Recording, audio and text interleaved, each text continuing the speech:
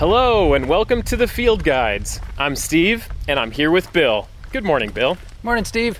What we're going to do today, and over the course of many future episodes, is give you the experience of what it's like to be out in the field, in the woods, and on the trail.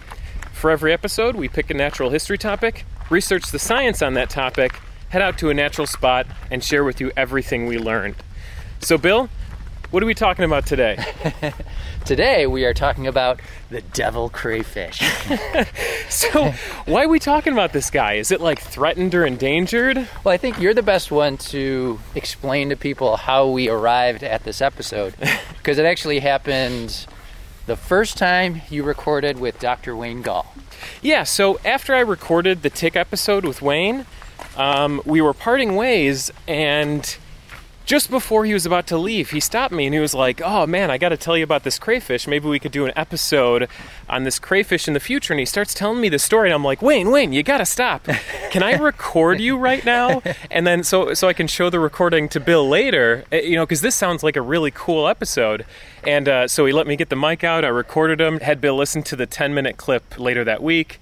And then, it's only been a year or so or more. Yeah. But we finally got around to it, and we decided to make an episode with Wayne Gall about Cambarus diogenes, the devil's crayfish. That's right. Yeah. Now, did you come across devil's crayfish or devil crayfish? Doesn't matter. I guess it's a common name. Yeah, I don't know.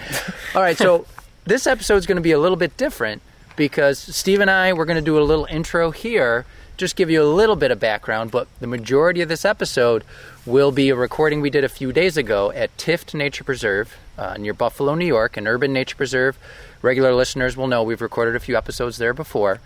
But Wayne took us out to look for the burrows of this species. They create these underground burrows. They're a burrowing crayfish, and they create these chimneys of mud, which we'll be talking about more. But Wayne shares some great stories with us, and spoiler alert, do we actually find the crayfish? No.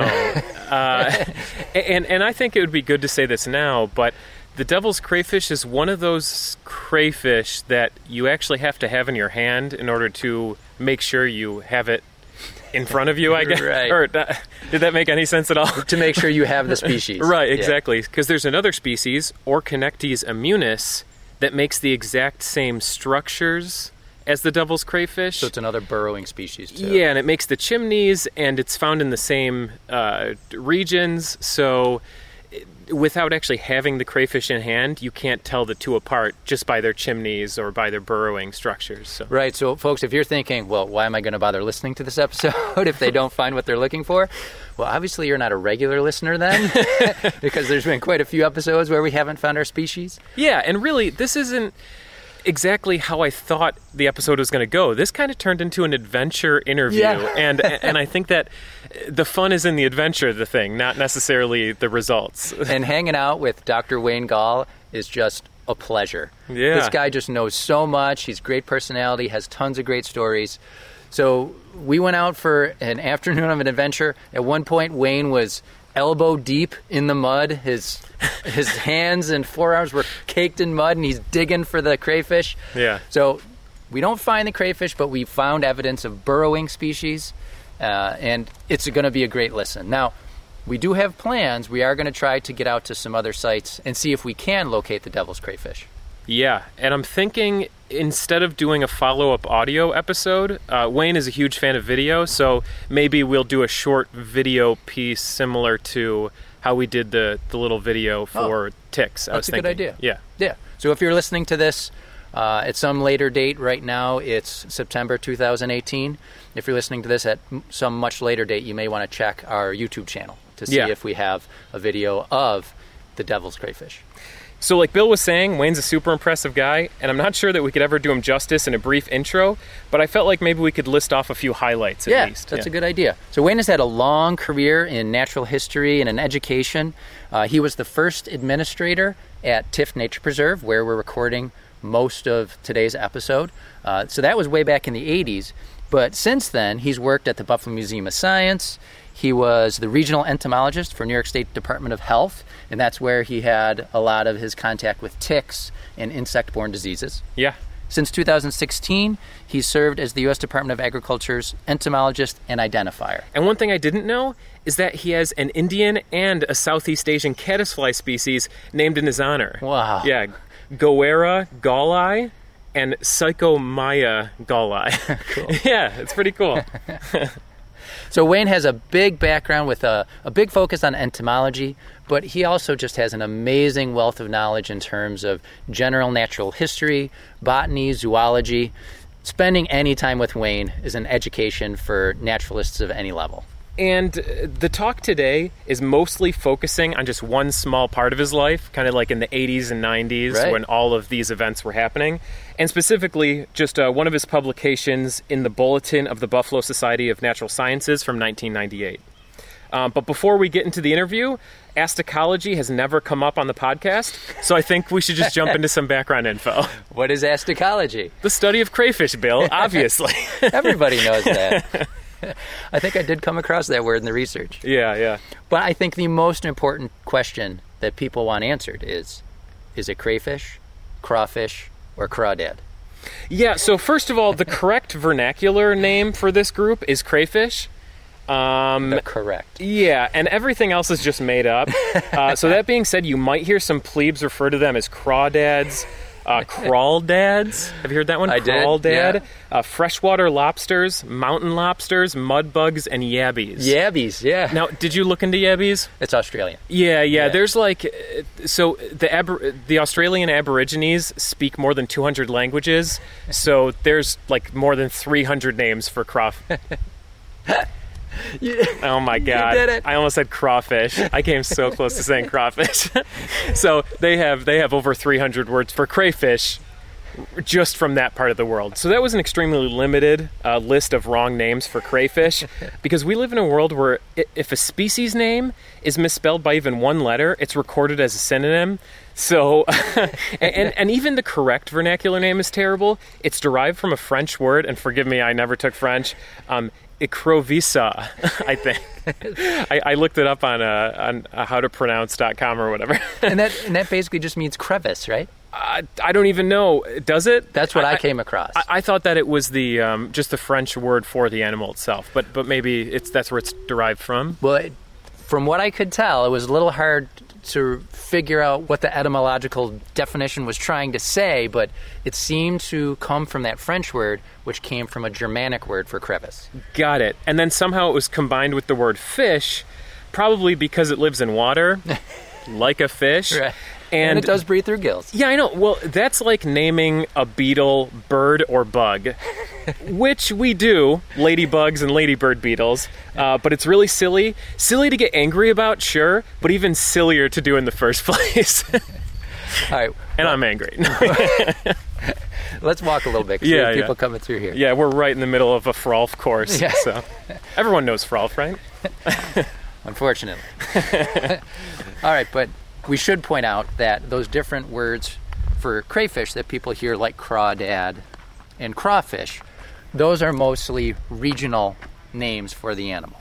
So I did come across the fact that crayfish is what we call it, mostly in the northern U.S., and then crawdad is heard more in central and southwestern regions, and crawfish is further south. Okay. It's crazy, only a small part of the U.S. says the right word. All right, so a little bit of background on this group of animals. They're part of the order Decapoda, right? Mm-hmm. Which literally means 10-footed. So the animals in this group have appendages, and they could have claws at the end of them, or they could be walking feet. But that's going down a rabbit hole. Once I started looking into that, I was like, oh, this could be almost an episode on its own. Sure. So people always ask, are crayfish related to lobsters? And the answer is? No, well... Yes. Yes, but they are related to lobsters. And they superficially look like lobsters, but they're not lobsters. They're not, you're right. They're Okay. not lobsters, but they are related. Yeah. So crayfish are related to crabs, lobsters, prawns, and shrimp. And like many of their relatives, these guys are scavengers. Mm-hmm. Did you know that the greatest diversity of crayfish in the world is found in the southeastern U.S.? Oh, no way. Yeah, over 330 species. Holy cow. Yeah. I'm surprised. That's almost every crayfish in the entire world. 330 species? There's only 409 species. Really? In 18 genera, and the vast majority are found in the eastern United States, but I didn't know they were kind of localized to the southeastern United States. Well, I think if what you're saying is correct... Oh, it's right. I don't think they're all localized there. That's just where they're concentrated. You know what I mean? So, highest population per square Diversity. mile? Oh, diversity. Yeah. Okay. So you get the largest diversity of species in the southeastern U.S. Right. Yeah, and you were just talking about a few of their close relatives, and it is important to note that they are confused sometimes with lobsters, but they're also confused with shrimp, crabs, and the South American eaglid crabs, which aren't quite crabs, but they kind of look like them. So I thought it might be a good idea just to list off a few bullet points of what actually makes a crayfish a crayfish.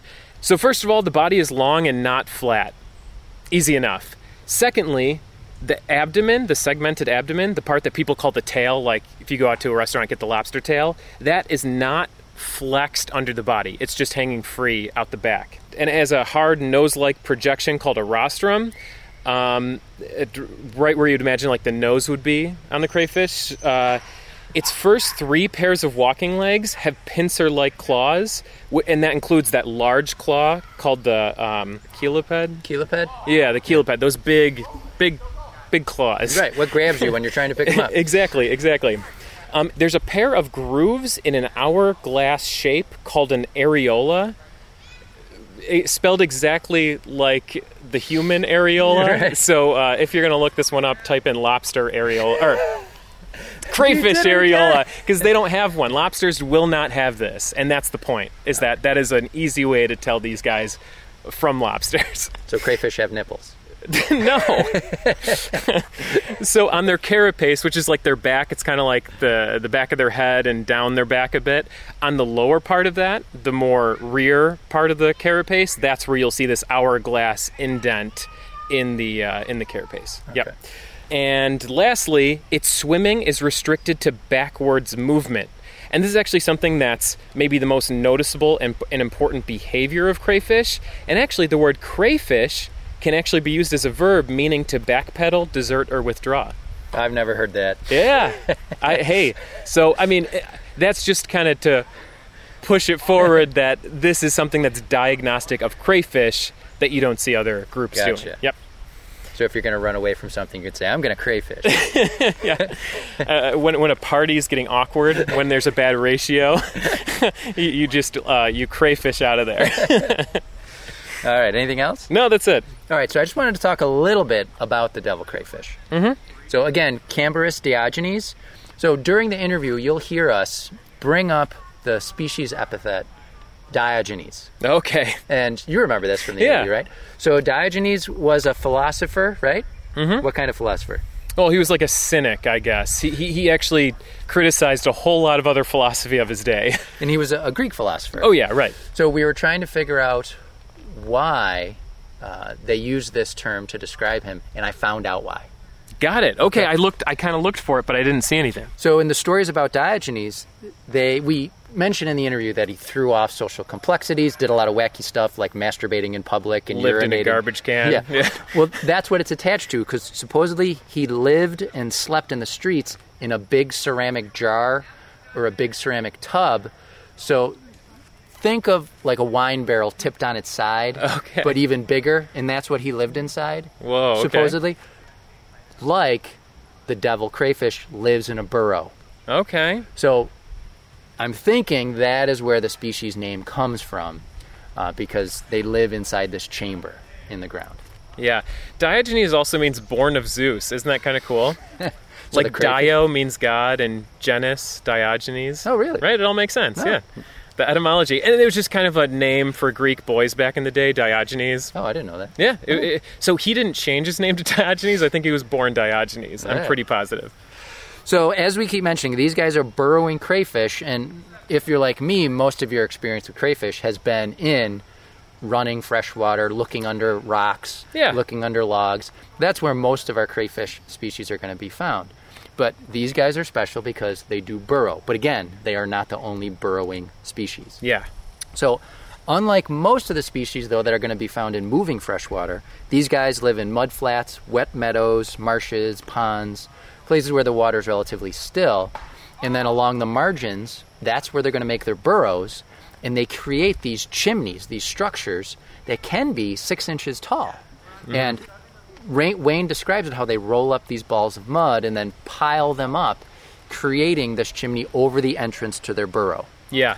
So as far as what they look like, when I was looking this up, because remember, we didn't find them online, I did not find much that helped. When I looked at different descriptions, it said, well, their colors can vary from green to tan to dark red to reddish brown to gray. Well, that really doesn't help at all. But I did find a couple sources that said the young are mostly green, while older individuals are usually dark brown with orange or red on their pincher tips or the edges of the other parts of their body. Now, I've done a bit of crayfish ID, and it's super, super, super hard to do. I don't know how much you can actually rely on color. Right. And that's partly why I kind of brought up those diagnostic features of the crayfish, including that areola. And that was one way that Wayne said that you could tell apart the Immunis species and the Diogenes species is through that areola. I guess Diogenes has a very, very narrow, almost needle-like areola. Whereas Immunis has more of a regular hourglass shape. Right. Yeah. Oh, yeah, I remember him talking about that. Yeah. So all that means that it's very difficult to identify crayfish down to the species level. Yeah, and I remember that when I was keying them out, part of that dichotomous key was looking for little indents on the chelipeds. Could you see that with the naked eye? Well, we had hand lenses too, but it was still rough. Yeah. It was real rough. Yeah. So the species that we were looking for, the devil crayfish, they don't get real big. I saw anywhere from 1.5 inches up to 4.5 inches. Yeah, I definitely saw up to 4.5. But isn't that not including the chelipeds? The pinchers. So, yeah, it's just no pinchers involved. Oh, okay. So that's even bigger than you might think. All right, so I don't have too much more. I just want to talk a little bit about their life cycle. Because we don't really get into that too much during the interview. But during the fall, really what we're moving into right now is when mating is going to occur. And then females are usually carrying the eggs by late winter. In the spring and May, large numbers of young are usually found at surfaces of fishless waters. And then between midsummer and into fall, those young will grow and start to dig their own burrows. During the hottest, driest parts of the summer, like now in late August, early September, adults are generally inactive in their burrows, and that's one reason Wayne took us out now at this time of year. He said it's a good time to go. So these burrows usually, there's the chimney we described, and then the tunnel that goes down could go up to 2 feet down. Wow. And it very often will intersect with the water table, and that's where they're going to be hanging out. Yeah. I'm surprised that they can dig that far down into the mud. Yeah, and I wonder how time-consuming it would actually be. I'd love to watch a time-lapse of it. But in Wayne's paper, they showed a diagram of what these chambers could look like. Yeah. And it could either just be a series of narrow tunnels, or it could actually open up into a proper chamber. Yeah. So it looks like they can actually do a couple different versions of these tunnels. And they can have multiple exits, multiple chimneys as well. Yeah. And Wayne will talk about exactly what the chimneys look like. There's some different kinds. So they do spend most of their life cycle in these underground chambers. They provide shelter and protection during feeding, mating, egg laying, and rearing the young. And these burrows, they do provide connections to the ecosystem that they're in. I even saw one paper refer to them as ecosystem engineers because so many other organisms may use these chambers. Makes a lot of sense. So they do mix soils. They do allow rainwater to more readily penetrate underground. During dry seasons, especially, small invertebrates may survive in the reservoir of water at the bottom of these burrows as well. You know what? When Wayne was shoveling out handfuls of muck, sand and dirt and clay and all that, there was definitely tons of stuff in there. There was like worms, and there was all these insects coming out of the piles that he was throwing to the side of the hole. So, and there's actually a species of dragonfly, an endangered species called the Hines emerald dragonfly, Somatochlora hiniana, that regularly inhabits their burrows in late summer. Oh, okay. So they some of them in certain areas depend on these things. But each of the accounts I read about this, they said, although the crayfish is also a potential threat because they're known to prey on the larvae. Right. It's like a rabbit staying in a fox den. Yeah. Now, did you mention that these tunnels can go below the frost line, and this is one of the ways that they survive the winter? I did not mention that, yeah. Yeah. So I thought that was one of the more interesting things, is that this time of year, they can really spend a lot of time in there digging deeper and deeper and deeper just to make sure that they don't freeze. So I thought that was kind of good. If you are interested in finding one of these for yourself, Wayne does tell us what to look for and then how to dig them up. All right, so I think we've talked enough, but as usual, Steve's going to continue talking, I think. Yeah, well, it was just because of a couple things Wayne mentions. I'm not sure if we ever properly said what they were. So the first thing is that Wayne mentions that there's a commensal relationship between Cambarus diogenes and a species of ostracod. And if you don't know what an ostracod is, they're crustaceans just like crayfish, but to me they look a lot more like little, more oval and rounded clams. But if you know what it looks like, it kind of looks like a mix between a clam and a daphnia, like this little water flea with a clam shell closed around it. And they're tiny. Yeah, I used to collect them when I was sampling for zooplankton in the Niagara River, but I kind of wanted to give you a picture in your head. Okay. It's kind of like a little clam, sort of. They're not related to clams, but it's kind of like a clam. And the last thing is that Wayne also brings up Lake Tonawanda, and this is just a lake that existed up to about 10,000 years ago. The water level of the Great Lakes was a little bit higher, and the water from Lake Erie actually drained into this large lake that basically went from present-day Buffalo on the western end and extended about 50 miles due east. It's not really all that big compared to Lake Erie or Lake Ontario, where the waters actually flowed over the Niagara Escarpment into, but it was still a pretty big lake. So I just wanted to make sure we knew what an ostracod was, and because I think Wayne just briefly mentions Lake Tonawanda, just to make sure you guys know what that is too. Good job, Steve. Yeah. All right. All right, folks. So now we're going to go to the interview with Wayne. We hope you enjoy it. All right, so we are here at Tifft. Wayne, thanks so much for making time for us today. Happy to be here. So we were talking before we turned the mic on, and I hope Steve's okay with this. So the last time you were saying you found crayfish here? Yeah, it was about 30 years ago, believe it or not. Before Steve was born. By a couple months, all right, I think. Or no, just after I was born, I guess, yeah. So you were a newborn, okay. And we're standing along the south shore of Beth Pond on the northern half of the preserve, and about 30 years ago, I excavated the devil crayfish, Cambarus diogenes, from along the shoreline. I honestly have not looked for it since. Don't know if we'll see it here or not. The habitat has changed a bit. I see we have a dense stand of Phragmites, the so-called common reed, along the shore. I would imagine that has not helped the habitat dynamics for burrowing. For a lot of things. Yeah. Hey, Phragmites usually helps, right? That's facetious. It helps if it's not here. Yeah. So we'll take a walk around. Maybe actually we'll skirt around this extreme southeastern corner and where it's not Phragmitid. Okay. And we'll see if we can find any burrows there. But I recall that it was along this slightly more western flank that I found them years ago. But why don't we try this open area? Okay. And maybe we should describe what we're going to be looking for. Like, what are these burrows? Okay, well, maybe we should just back up a minute. There's a couple of different categories of crayfish behavior, and one of them relates to burrowing behavior. And there are burrowing crayfish, which is what we're looking for today. And there are non-burrowing crayfish, the typical crayfish that people think of in open water, under rocks and streams, or in dense beds of aquatic plants in weedy aquatic environments. But in terms of the burrowers, there's even a further breakdown between primary burrowers, secondary burrowers, and tertiary burrowers. And the primary burrowers are what you might call obligate burrowers. They always live in burrows. And in the case of this particular species, the devil crayfish, as an obligate burrower, it only comes out of its burrow apparently to forage at night. Oh, okay. But it's not. Having said that, it's not clear to me whether they forage terrestrially, go back into the water, or both. I sort of have a feeling that maybe it's terrestrial, but I'm not really sure. But the reports are that they do leave the burrows at night to forage.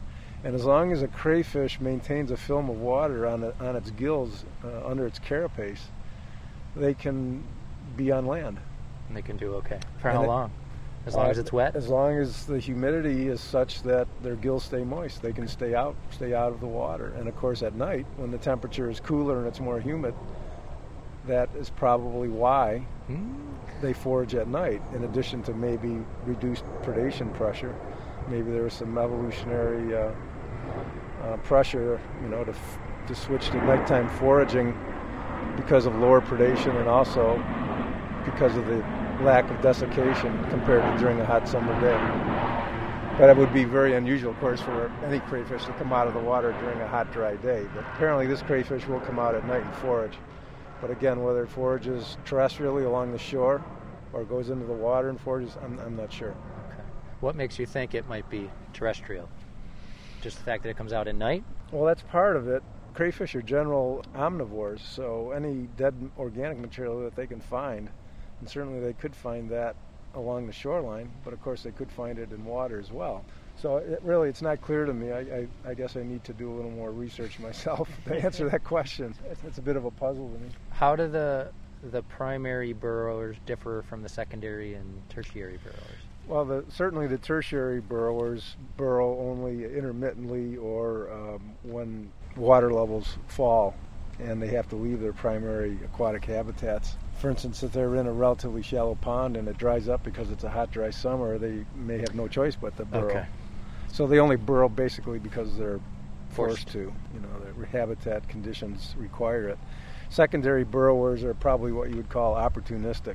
Sometimes they burrow, sometimes they don't. It may not necessarily depend on habitat conditions or lack of standing water. And I'll give you an example. There's a very common crayfish that occurs in the 75-acre cattail marsh here. I'm trying to remember the common name that's used, but the scientific name is Orconectes immunis, and it's very common in weedy choked wetlands and ponds. And I've actually excavated Orconectes immunis in burrows side by side with Cambarus diogenes. Okay, I remember coming across that in your paper, that sometimes they're found together. Right, Yeah. And so one of the take-home messages there is if you find a burrow, you find a chimney, you're not 100% sure it's diogenes until you actually excavate the crayfish. Yeah. But Orconectes immunis is a classic example of what you might call a secondary burrower or an opportunistic burrower. It doesn't do it habitually, just occasionally. Can you give people an idea of if we find a burrow, what it's going to look like, and then how are we going to excavate it? Well, what you're looking for is the so-called chimney, which is the cap of excavated soil that the crayfish actually uses. Its front legs, its chelipeds, is sort of like a steam shovel. It forces its chelipeds into the moist soil, presses a pellet of soil against the underside of its body, and it sort of waddles in a way, I would presume, up to the opening of the burrow that it's digging, and then deposits it. And depending on the moisture content of that soil, these pellets can be piled up to form a perfectly parallel-sided vertical chimney, just like a cylindrical shaft. And one in the paper, it looked like it was about 6 inches long. Yeah, they 5-6 inches tall. Yeah, they can be definitely multiple inches. 5-6 inches is not unusual. Wow. But if the soil texture is such that the soil doesn't sort of stick together, I've excavated chimneys that were like cow plops, more horizontal than vertical, and very amorphous. You don't necessarily see distinct pellets. Right. But I think the chimney you're referring to in my paper that I photographed on Strawberry Island, very distinct individual pellets. Oh yeah.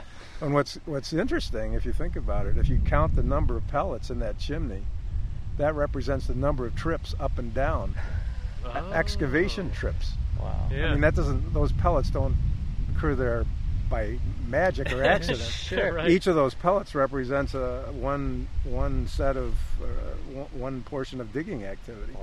Wow. So if that chimney contains 30 pellets, 40 pellets, that's 40 excavation trips. If we're lucky enough to find one today, what's going to happen if you find it? Well, if we do find a burrow, what I like to do is take this long-handled pointed shovel and carefully get underneath the chimney, whatever shape it is, and move it to the side without disrupting it much to expose the opening to the burrow. Okay. The opening to the burrow. And then the classic way that I do this is I'll take my hands and I'll widen with my hands, sort of like working with cookie dough. Just take the moist soil and push it aside to make a hole that at least is as big around as my fist. And then the real big trick in this, once you get the opening to the burrow wide enough that you can fit your fist in, you take a stick. And this is not high tech, right? Obviously. You take a stick and you sort of vigorously stir up the water inside the burrow. And that water can be at varying levels depending on where the water table is. And generally the burrows are going to be in areas where the water table is higher because opportunistically the crayfish don't have to dig as deep to get to water, because they do burrow down to get to water. And they make a chamber somewhere below the surface depending on where the water level is. So you're agitating the water, and the water gets agitated, it gets all roiled up and silty, and the crayfish, I don't know if it responds to the water movement or the siltation, but invariably the crayfish will come to the surface of the water in the burrow, and you'll always see initially the antennae just waving around right at the surface of the water. And this is where you have to be bold, and you just thrust your hand in and grab the crayfish and pull it out. And given that these crayfish can get to be 4 or 5 inches long and they have pretty strong claws, as you can imagine from being able to do this burrowing, sometimes you get pinched. Oh yeah. So this might be the biggest crayfish I've ever seen. Is it going to be big? Because I used to catch crayfish down at my cabin, and they were never huge. They, sometimes you got big ones, but I can't remember the length of the one there was a monster that I collected in a roadside ditch on Grand Island. I'm guessing it was at least 4 inches long without the legs or the cheliped sticking out. Was that the one on Ransom Road? Yes, in front of the Grand Island High School. Because I had to ask. I was in the paper. I was reading the list of sites, and I saw the one was a ditch in front of Grand Island High School. How did you find that? That's a spot. I had a friend who lived on Grand Island, and he actually spotted it and told me about that site. So he and I went there, and that's when I excavated that particular one. Yeah, it was enormous. But I've dug up a few other large ones as well. So this method you have, is this something you came up with, or did someone share this with you? No, I actually came up with that myself. The hard way. I think I told you the first time I ever excavated one of these was literally 38 years ago, the end of August 1980 at the Iroquois National Wildlife Refuge. And I took a long-handled shovel like this, and I'm telling you, I'm almost embarrassed to admit now, but I dug a hole that I could crawl into. It was a foxhole. And before I came, I realized the easy way to do this. I did it the hard way. It's like everything else in life, you do things the hard way, and then you learn how to be more efficient. Well, so initially I was digging foxholes to excavate these things, and realized you don't have to do that.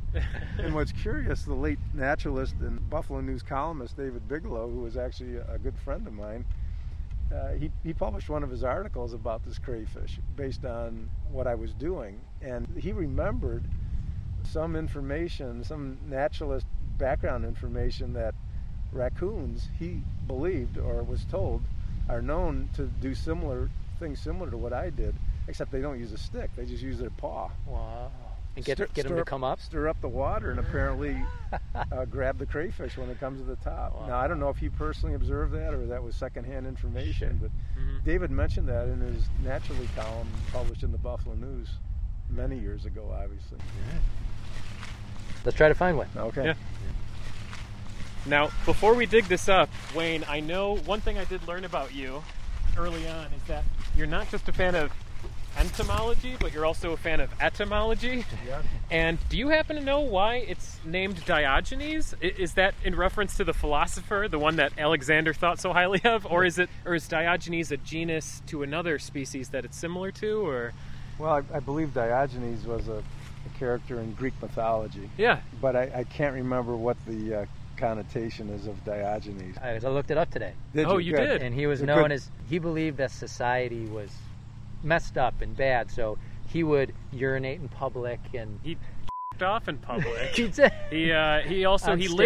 lived in a garbage can, but this guy, I think that one of the famous quotes is from Alexander the Great saying, "If I were not Alexander the Great, I would be Diogenes." Right. He had Alexander the Great wanting to be him. So I don't know, this guy must have been some weird philosopher genius. Too. Yeah. I'm going to let you guys handle that. Okay. I also wanted to ask, you mentioned the first time you found one of the diogenes specimens was at Iroquois National Wildlife Refuge. Correct. So when you found it, were you looking for it, or you just happened to stumble upon it? Okay, well this is a sort of the serendipitous part of the story. I did my undergraduate degree in biology at UB, and I graduated in 1976. During the fall of 1975, when I was a senior, I took a course called Aquatic Ecology with Dr. John Storr, and he took us on field trips throughout western New York, and one of the places was the Iroquois National Wildlife Refuge. And we seined Oak Orchard Creek in the refuge, and I remember catching fingerling, northern pike, so on and so forth.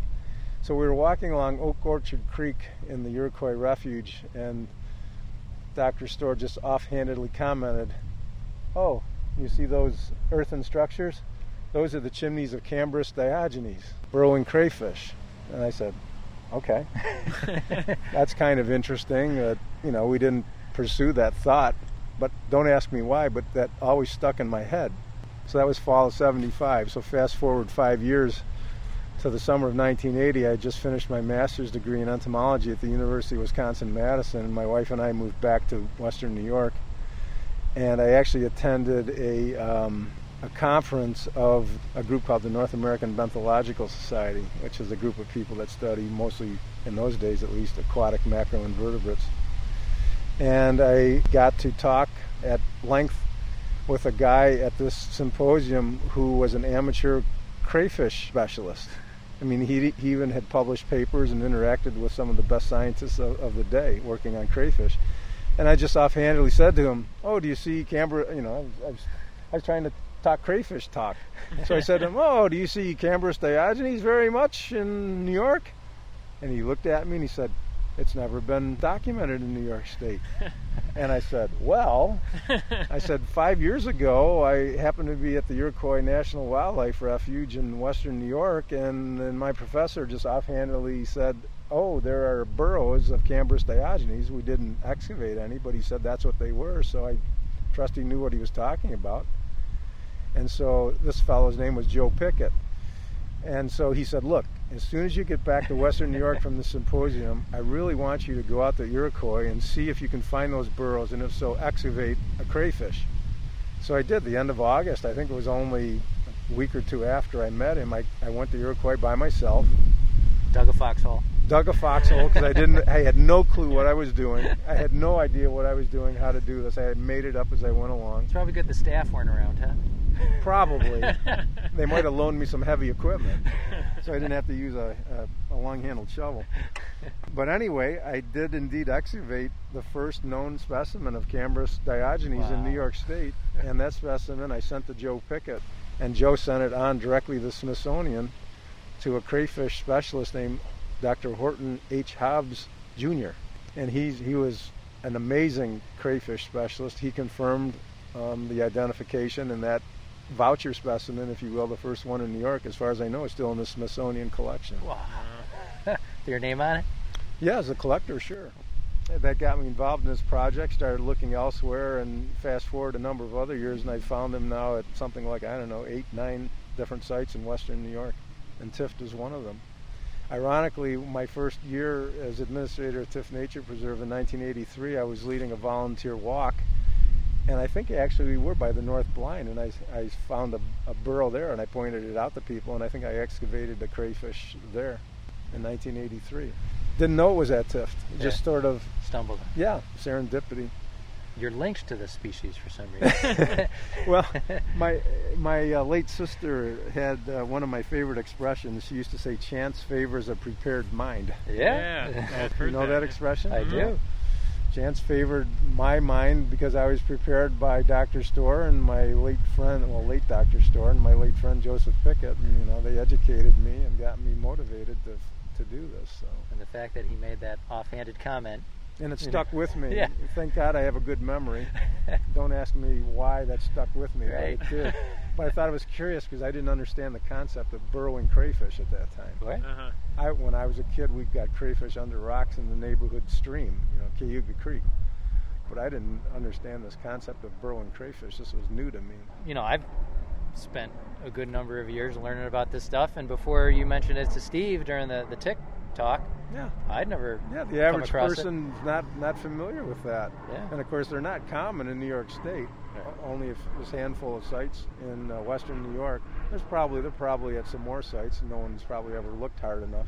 After I published my paper in I think it was 1998, I sort of gave up continuing to look for them, but I assume they'll be found other places, but probably not a lot of places. That was my other question is, that paper, when I was reading it, it was 1998, 20 years ago. I was wondering if there have been a lot of other sightings or other sites found. If there have, I'm not aware of it, but I'm not plugged into the the crayfish community. the crayfish community, such as it is.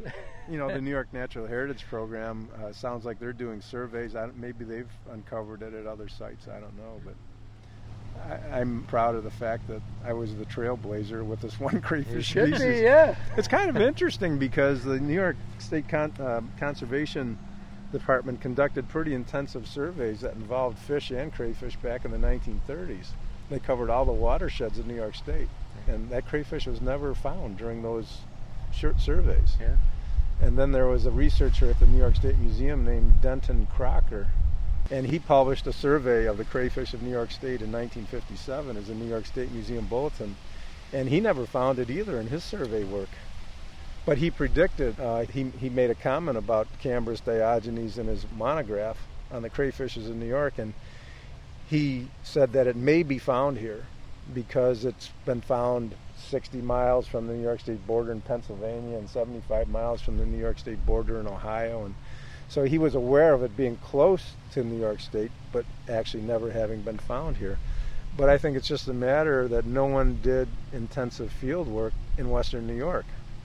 And in your paper, just so the listeners know, you pointed out that the work that you've done looking for it here in Western New York, this is the extreme northeastern tip of its range, right? Yes, if you include the adjacent Niagara Peninsula of the province of Ontario, Canada. This species, curiously, has otherwise a very widespread distribution that goes all the way to the Gulf of Mexico. Yeah, I saw on the map. It's got a pretty big area. And through the whole Midwest, including the state of Wisconsin. So it's not just a latitudinal thing, because southern Wisconsin anyway, is about the same latitude as western New York. So it's not a rare crayfish throughout its whole range. It's only rare in New York because it's at the extreme northeastern edge of its range. Yeah. And it probably relates to recolonization after glaciation, and that was one of the other storylines in my paper. Again, it's maybe too much information, but again, because of my interaction with Horton Hobbs Jr., he also happened to be a specialist on a group of tiny crustaceans called ostracods, sometimes called seed clams. Mm-hmm. Yeah. And there's a certain family of ostracods that are commensals, that meaning they live in association with another organism. And there's this family of commensal ostracods called the family Entoscytheridae that live in the brachial chambers, the gill chambers, underneath the carapace of crayfish. Whoa, okay. And some of these commensal ostracods are very host specific. And one of the things he did was, when I sent him my crayfish from western New York, he took the sludge from the bottom of the collection container, he extracted the ostracods, slide mounted them because they're tiny, and identified them. And it was a species of Entoscytherid ostracod that had not been previously reported any further east or north than Indiana. So it's a big range jump. Now, do they typically go with diogenes? The one particular species that he identified was known to be associated with diogenes. Don't ask me why, but I can even tell you the scientific name. It's Radinocythera serrata. Wow. Is the name of the Entoscytherid ostracod that's apparently, I think, host specific to Cambarus diogenes, the devil crayfish. So what I happened to be doing my PhD at the time then at the University of Toronto, and actually my desk space was in the entomology collection room at the Royal Ontario Museum, right next door to the invertebrate collection. So Hobbs said to me, knowing that there were these isolated colonies along the north shore of Lake Erie in the province of Ontario, he said, can you go into the invertebrate collection at the Royal Ontario Museum, pipette off the sludge from the bottom of the containers of those specimens from Turkey Point and Long Point and send them to me? And I did. And he slide mounted them and identified them, and Radinocythera serrata. Wow. So one of the interesting things is that tiny little commensal ostracod provided like a marker, almost a biogeographic marker that linked the western New York population to the upper Midwest. And so one of the things I did in that paper was hypothesize a post-glacial dispersal route from the upper Midwest into western New York and the Niagara Peninsula of Ontario via what was probably the ancestral shoreline of glacial Lake Erie, or its predecessor. Probably when the drainage system was very different, lake level was probably a lot lower. Right. It probably crossed that drainage and got onto the north shore of Lake Erie. Then when the lake level rose, it essentially separated the Canadian populations, I presume, from the U.S. populations, because that's a big body of water for a crayfish to cross, Sure, especially if you're a burrower. It's probably probably doesn't happen. So. Yeah. So this population has probably been established in post-glacial times when the drainage is very different in this area. Probably Lake Erie was more of a stream than a lake. It was probably very wetland-like, that stream, very mucky and low, and that's the kind of environment that Cambarus diogenes likes. It likes the margins of wetlands and slow, sluggish streams. So why do you think it didn't spread further into New York State? That's an interesting question, and I don't know the answer to that, except to say it's never been found further east than Iroquois, as far as I know. So I'm trying to think of any barriers that might be there. Well, it's curious. Again, if you're familiar with the glacial history of western New York, there was a glacial embayment called Glacial Lake Tonawanda that essentially stretched between the Onondaga and the Niagara escarpments. And that glacial lake then drained through spillways north into Lake Ontario. But it seems like the existing colonies of Cambarus diogenes seem to be associated with the remnants of Glacial Lake Tonawanda, the mucky remnants. But only so far. But only so far. And it's a really good question that you ask, and I don't know the answer except to say I continued east along, following a transect east along wetlands that were associated with Glacial Lake Tonawanda. I went to Burgeon Swamp in Orleans and Genesee County.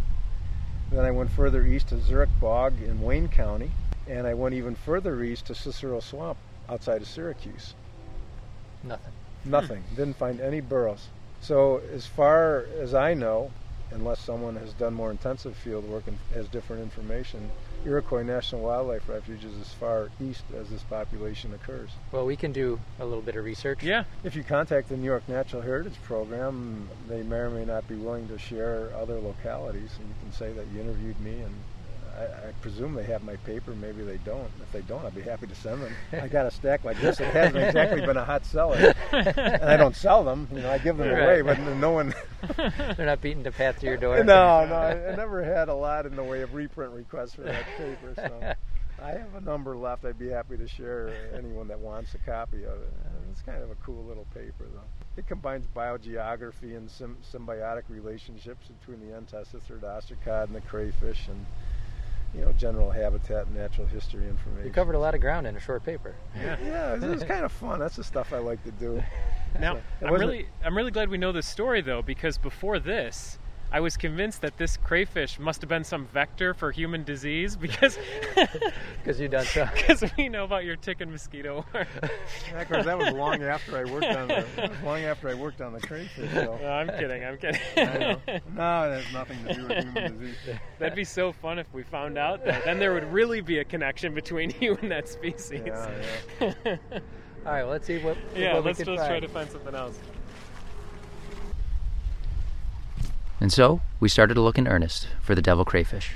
We worked our way along the edge of the pond, all the while searching for any signs of the crayfish chimneys. Eventually, we had to push our way into a dense stand of Phragmites, and after about 10 minutes of searching and stumbling our way through, we found a small opening and some signs of excavation that we thought might be from the crayfish. Possible. Very tiny excavation, though. One of the mysteries in doing this is sometimes you don't know what the heck's creating these burrows. So we're looking at a hole in the muck that was just a couple inches across with what looked like a few pellets around it. If a mole or something comes flying out of there, we'll know it wasn't a crayfish. Wayne's pulling back the dirt right now. Keeps going. It's going back towards the bank, but it's going horizontal, which makes me suspicious that maybe it's not a crayfish. It almost looks like it's also going towards your foot too, like it's going in two directions. Oh no, maybe I'm wrong. No, you're right. Is that a bad sign? No, because there often are two passageways down into a burrow. That's not unusual. Trouble is, this is not a classic burrow. And again, I'm not sure that this is related to crayfish at all. Yeah, the way that's going horizontally, I don't think I want to do anything more. Yeah. Disappointed but undaunted, we continued on through the Phragmites. After about another 10 minutes of searching, I figured it was time to try a different approach. I decided to brave the water. Really? Well, I'll tell you, that would be the better way to do this. It gets deep pretty quick. So Wayne and Steve right now are pushing their way through the Phragmites. Deep stand. I am knee deep in the water on the edge, looking to see if I can find any chimneys. Wow, look at this though. This looks like a burrow. That looks like one of the amorphous ones. Yeah. So maybe we are onto. Yeah, here's another one. Oh, that one looks a little bit more like a chimney. Yeah, it's a low cow plop kind of thing. So folks, we're on the edge of a stand of Phragmites. The edge of the pond is probably about a yard away. Benefiting from some aromatherapy. Yeah, there's lots of mint around here. A lot of mint. So Wayne's digging back a clod of dirt. You can see an opening down in the soil. It's not going down vertically again though. It's just going horizontally just below the surface. The sound of digging. It's a few inches down now. Folks, if you remember in Wayne's description, he's trying to dig down to where standing water is, right? Yep. And I'm not hitting any yet. Yeah. Which makes me less confident that we've got a crayfish here. I think we've got something else going on here. It could be like a star-nosed mole. So I think that we should maybe abandon that effort. Okay. After some more flailing about in the water and stumbling through the Phragmites, we decided to try another spot. We hiked across the preserve to another marsh with an adjacent lake. There was a long boardwalk that took us along the margin of the lake and the marsh, and Steve noticed some familiar plants growing nearby. So now we're looking at a few different species. I think some Typha, some Sagittaria. Well, but yeah, burrweed we have. I saw some on the other side here. So we're on a boardwalk now along one of the other lakes. And we're looking over the edge of the boardwalk down into the mud among the emergent plants to see if we can see any chimneys. Well, I remember the first one I found out here was out at the end on the left. This used to all be open over here. Folks, you're hearing moving trains in the background. Tifft is definitely an urban nature preserve. Looks like there's There we go. There we go. There's a cow plop chimney. I think we just hit pay dirt, gentlemen. All right. So Wayne is going to step down off the boardwalk. My recollection is it was right in this area here where I first found them in 35 years ago. It was much more open then. So one of the possible explanations is that habitat change. This was more early successional stage back then. But this is a low amorphous one. See the opening? Is it going down? Yep. So Wayne's sticking his finger into the hole and then pulling back. But I don't think that's the primary burrow entrance. I think these are from juveniles. Oh, look at this one. There you go. See, there's a lot of activity right in this spot. Notice the diameter of the opening. Probably about the width of my thumb. Yep. So maybe an inch or so. So what I'm going to do is move the cap off to the side. Is the trowel going to be enough, or should we grab the shovel too? I think we're in trouble if we need the shovel. Okay. The other trick in doing this is sometimes you collapse the tunnel. You have to put a guide down there so you know where to excavate. So Wayne's putting a stem down into the hole to act as a guide. Well, let me mark that. That goes in fair ways. Yeah, that goes pretty deep. So we just tuck a stem in there. It looked like it went in about 8-10 inches. Is this typical that you'd see several nearby? Oh yeah, they're often colonial, so that doesn't surprise me at all. Again, the idea is to make an opening that gets down the water. So this might be an obvious question, but what are they making the burrows for? Is this for reproduction?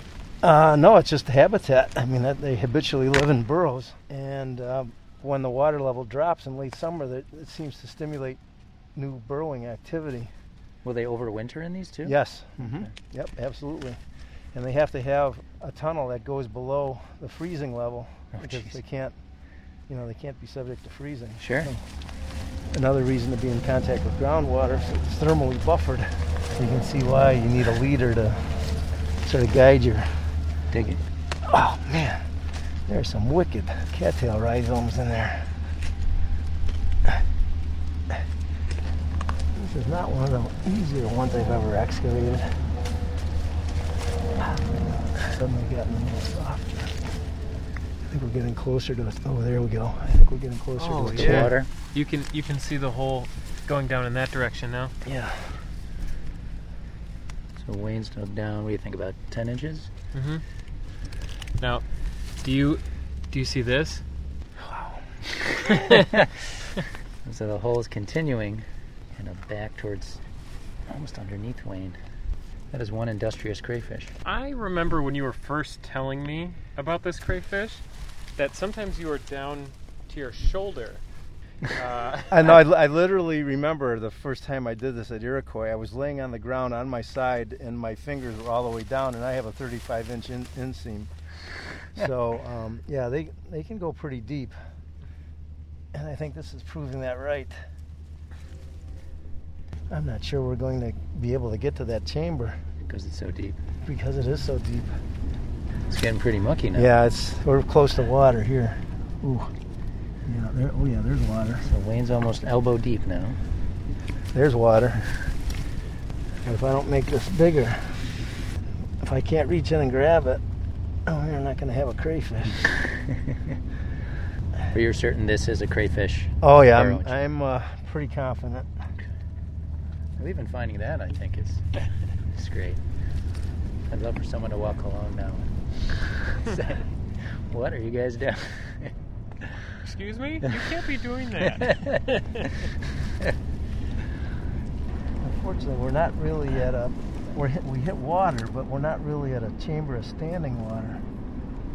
Do you think you're in the chamber right now, or still just tunnel? I think it really opens up under here. Okay. I mean, it's bigger than my fist without me even excavating. I just have to get to it. Wayne's bringing up handfuls of wet gray mud. The kingfisher flying overhead.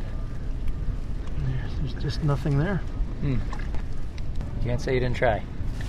Yeah, it's frustrating though. I mean, that was a relatively fresh excavation too. I really expected to find something in here. Bet not many other guys your age are doing this right now. Or our age. Yeah. Or my age. That's because they have their sanity. They don't know what they're missing, right? Mm-hmm. Look at them. We're looking for crayfish. Oh man. You must have someone at the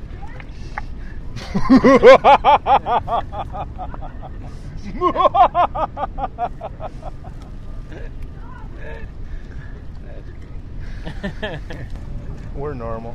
Yeah. Gentlemen, I officially give up. All right, so we found evidence of the crayfish tunnels. We found their work. Well, it's nice to know that they're still here, though.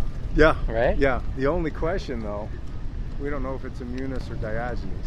Oh, because they both... And I know Immunis is in here because I collected some here at Insectival a couple of weeks ago. And they both make similar chimneys. Yeah, you can't tell them apart until you get the crayfish out. All right. Okay. A noble effort. Yeah. All right, so we hope you enjoyed that, folks. And first and foremost, we do want to say thank you to Wayne again. Wow, that was such a great time. Yeah, it was a lot of fun. There was one point where Wayne had his arms down in the mud, and Steve was stripping leaves off of a twig to use as a leader, and I was recording, and there were people walking by wondering what we're doing, and I was thinking, wow, this is awesome. A bunch of weirdos playing in the mud. Yeah. I think Wayne said that he felt like a kid again or something. Yeah. But that's kind of the life he leads. So, all right, guys. So we'd like to thank our growing list of Patreon supporters. So thank you, Orange Julian and Mark Vanderwater. Oh, he's a friend of ours. Yeah. Oh. So we're thankful for every single patron, but at the end of every show, we give a special thanks to our top patrons. So thank you, Nick and Rebecca. We named the dog Indy, Rob, and especially Ken, Diane, Alyssa, Morgan, Elizabeth, Daniel, and Susan. Thank you all so much. And we also want to thank our new 5-star reviewers. So thank you, Goatfang64, Gardner Byrne, and Vyashino16. Man, I don't know if I'm putting the emphasis on the wrong syllables in that one, but keep those reviews coming, guys. It really helps us get the word out to more people. And I do have to say that just reading over the reviews, people just have the nicest things to say. Yeah. I mean, really, folks, we really appreciate the kind things that people are saying. We do love criticism, and if you have constructive criticism you want to share, but it really is encouraging to read the comments people have been writing. Okay, let me just say really quick. I have a favorite comment. Okay. We got a 5-star review, and I don't remember which reviewer it was. 5-star review, they basically only had negative things to say, but they were like, these guys aren't funny at all. 5 stars. I know. And they weren't being sarcastic. They really didn't like our humor. I didn't quite get that one. But I loved it. I'm so glad that they still gave 5 stars. I also want to thank the people that have been sending emails and links and articles lately to us, sharing those things, and a lot of those we've been able to share with the audience through Facebook or through Twitter. So people like Monka Ward and some other people as well. Thank you very much for taking the time to share those things with us. Really, we've loved them. And as always, our artwork was done by Always Wandering Art, and links to all their websites and Facebook pages and Etsy stores in the description. This might actually be my favorite piece that they've done so far. I Have you seen it yet? No. Oh, it's beautiful. Cool. It's super, super nice. If I were one of you guys, I'd buy it. I'm sure it's up on their store. All right, folks, if you want to get in touch with us, if you want to make suggestions for the show, criticisms, if you have questions for us, email us at thefieldguides@gmail.com. You can like and follow us on Facebook. You can tweet at us at FieldGuidesPod, or follow us on Instagram at FieldGuidesPodcast. And if you like what you hear and you want to support the podcast, you can do so on patreon.com/thefieldguides. But if you're like me and you can't afford to financially support a podcast right now, there are other ways you can help out. You can share our episode with friends, or rate us and leave a review on iTunes or Stitcher, or whichever podcatcher you use. Yeah. And I feel like we also have to give a thank you to our friend Jerry Rising. He joined us back for the Witch Hazel episode, but he's a local nature writer, and he just published a nice article on us in the Buffalo Spree magazine. I saw it in Barnes & Noble. Did you? Yeah, I did. Wow. Yeah. Unfortunately, it's not available online, and unless you're from the Western New York area, I don't know how you're going to get your hands on the Buffalo Spree, but we did post it on our Facebook page. Yeah, and guys, don't forget that all the links to everything that we've done with Wayne in the past will definitely be in the description. Yeah. And thanks for listening. Thanks, folks. And we'll see you next month.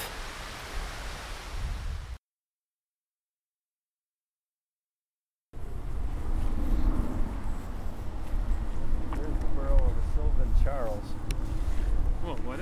Sylvan Charles, also known as woodchuck. I've never heard them called Sylvan Charles. I made that up. You can take that for whatever.